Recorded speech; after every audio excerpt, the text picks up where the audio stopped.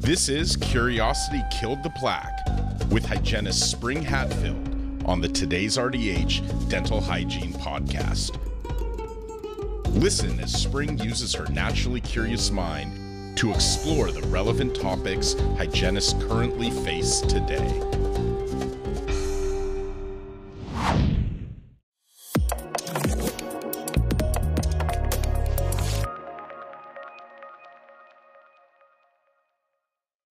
Hello, fellow dental professionals and tooth enthusiasts.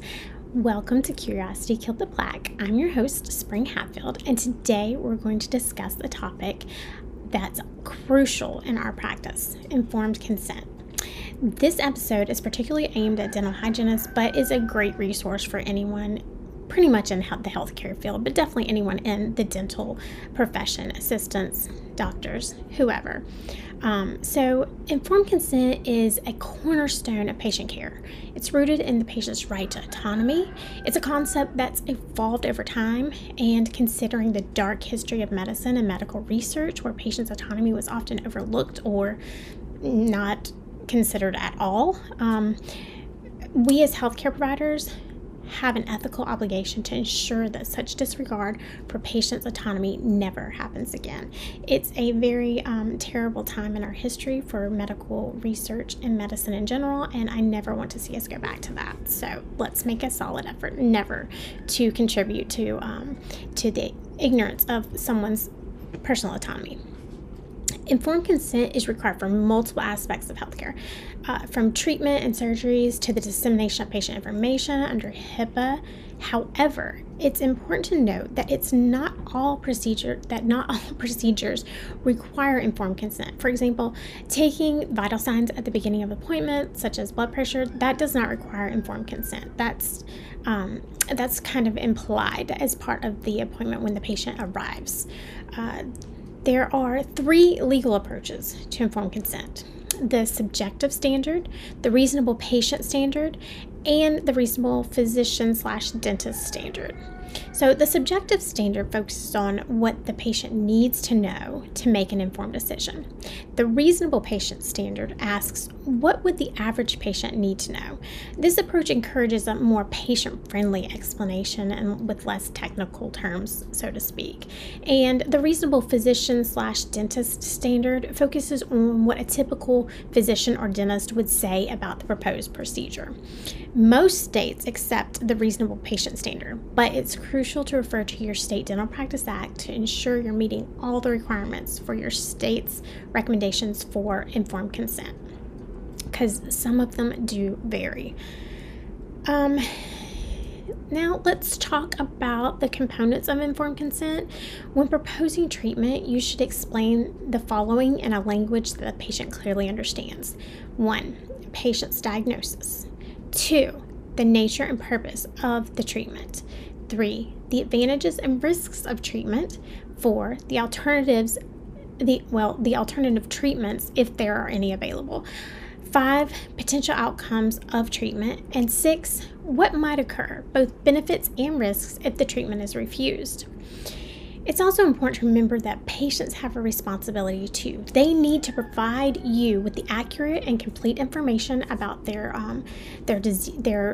concerns, their medical history, anything like that. They have to provide that to you for you to be able to provide them with a proper informed treatment plan which will then lead to an informed consent. They also are required to follow the treatment plan, report any unexpected changes in their condition, and ask questions if they have any.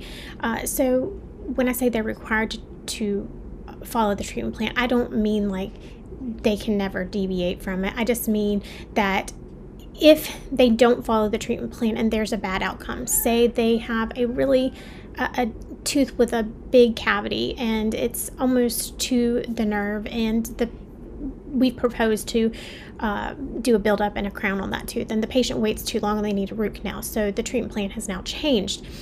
The provider cannot be held liable for that because the patient didn't follow the treatment plan as was provided to begin with in the original informed consent. So that's what I mean by follow the treatment plan. It doesn't mean that patients can't change their mind about their treatment. It just means if they don't follow the treatment plan that we provide for them along with the informed consent, then we are not liable for the progression of their disease, essentially. So let's delve deeper into each of these components. First, the patient's diagnosis. This can change at any time, and it's crucial to inform the patient of their diagnosis and any changes in treatment before proceeding.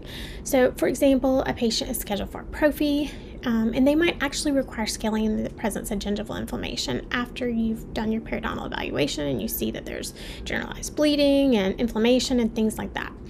In a case like this, you have to acquire informed consent for the new treatment to avoid any potential liability. When a patient presents for a prophy, you don't need to get informed consent to do the prophy. You only need to get informed consent if anything deviates from the appointment, the original treatment that the appointment was made for. Next, the nature and purpose of the proposed treatment. It's important to explain the difference between a prophy and scaling in the presence of gingival inflammation. The key difference is that the latter is more therapeutic, and it is necessary when the patient is in a disease state. A prophy is for preventative, and you can explain that to the patient. You know, we do a prophy to prevent you from crossing over into a disease state. But once you're into that disease state, we have to do a more therapeutic treatment, which requires a different treatment altogether. We may include some different adjunctives to the appointment. There could be other things like that. Anything that you do differently whenever you do scaling in the presence of gingival inflammation, you need to disclose that to your patient so they know and know what to expect with what's going to happen and why you're doing it. Moving on to the advantages and risks of treatment. The risks associated with scaling in the presence of gingival inflammation are usually self-limiting, like soreness and discomfort. However, there's a very, very, very minuscule risk of bacteremia, which should be disclosed. The benefits are numerous, with the most significant being the halt of the disease progression, of course. So we need to make sure that we're disclosing all that information so that the patient understands that most likely they are going to have some soreness after the treatment, and they're not shocked and they don't call back to the office complaining about how terrible their hygienist was because their mouth hurts. If you go over all this information and give them the advantages and risks of the treatment, including self-limiting things like soreness and discomfort, your patients will be better prepared to and not be upset or angry because they have a little bit of discomfort. Alternative treatments can be a tricky area. For instance, if a patient has gingivitis, the primary option is scaling in the presence of gingival inflammation. However, for preventative and restorative options, alternatives can be offered. It's our duty to present all options to the patient to make an informed decision. This doesn't mean the option that you think you would want. This doesn't mean the option that you think their insurance is going to cover. This means all options for them to make the decision. It's not your decision to make, it's their decision to make. Next, the potential outcome of treatments should also be discussed. It's important to be honest with the patient about the good, the bad, the ugly. For instance, if a patient does not respond well to non-surgical periodontal therapy, they may need periodontal surgery or could end up losing teeth over time. This is not the ideal outcome we want, but it is a possibility, and therefore it should be disclosed. And lastly, we need to discuss the risks and benefits of treatment if it is refused. For periodontal disease, the refusal doesn't provide many benefits beyond financial ones, of course. However, the risks include worsening or onset of systemic diseases and tooth loss. It's crucial to allow the patient to ask questions and understand their perspective on benefits and risks. Make sure that you give them plenty of time to have a conversation, and also offer them the opportunity to call back to the office if they think of other information, other questions that they may have that didn't come to them at the time. Because sometimes when you get a diagnosis and a treatment plan that can be pricey, sometimes your brain kind of just shuts down. At least mine does. And sometimes I think of questions I need to ask after I've left the office. So make sure that you extend to them that, you're welcome to call the office with any further questions. My name is Spring. You can ask for me, and I'll be happy to have a conversation with you. And patients tend to accept treatment better whenever they feel like there's an open line of communication and that they can ask questions without judgment or ridicule. So that's an important aspect of the refusal part of treatment if they refuse. Remember, providing the right components for informed consent may seem like a mental exercise, but it's easy to condense into a brief conversation. Most dental software has informed consent forms that you can print for the patient to sign. Make sure the proper treatment is listed on the forms. I've worked in some offices, they print me an informed consent and it doesn't even have the right treatment on it, and that's pointless. We might as well not even sign it at all. Also, keep a copy for your records. Ideally, informed consent should be signed prior to treatment. Therefore, if the diagnosis or treatment plan changes during treatment, the patient should sign a new informed consent form. Patients' decisions about their treatment may not always meet our expectations, but it is our duty to honor them and provide them with all the information they need to make these decisions. If you're withholding any information regarding any component of informed consent, you are doing your patients an injustice.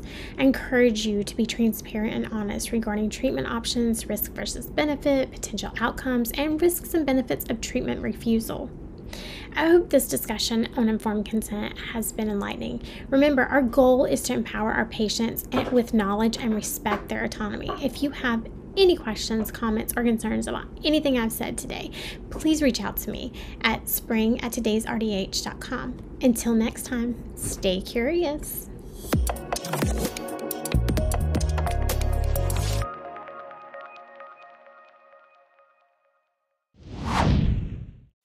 Thank you for listening to the Today's RDH Dental Hygiene Podcast.